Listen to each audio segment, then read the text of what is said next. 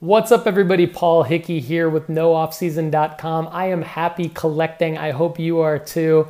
And I am here today to show you the LaMelo Ball lots of cards that I just bought. And oh, by the way, Anthony Edwards cards from the 2020-2021 Panini Stickers and Cards collection. Now, if you laugh this off as a collector, I think you made a mistake. They actually sold out pretty quickly on PaniniAmerica.net. They're still only available in Europe at retail locations and online. And I happen to live in Europe, and I've acquired not only some sealed wax of the NBA Stickers and Cards collection, but I've also recently acquired a lot of LaMelo Ball rookie cards and rookie stickers, and Anthony Edwards rookie cards and rookie stickers from this year's collection. Now again, if you laugh these off as a collector, I feel like you should give them another look before it's too late, because if you look at some of the sold listed comps on eBay right now, they're actually selling for quite a bit of money. Now they're not selling as much as the Prism-based rookies of these two players. They're actually selling for more than the Don Russ rated rookies and the NBA Hoops rookies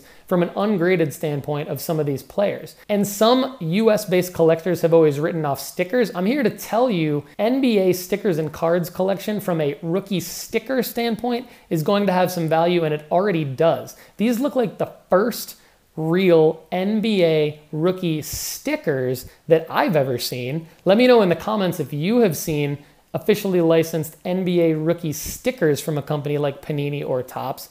I have not seen them. Maybe there's some back in the vintage archive somewhere, or some that I've overlooked recently, but I have not seen a card and sticker collection like this, and these cards are super clean. The stickers look great. They're already going for quite a bit of money on eBay, and so I'm pretty pumped that I've acquired these LaMelo Ball and Anthony Edwards lots of rookie cards and stickers. If you have questions about these, if you have comments about these, please leave them below. I'd really like to hear from you about them. Please subscribe to the channel, and of course, they will be available at some point or another on my website, NoOffSeason.com. I'm Paul Hickey. I'm happy collecting. I hope you are too.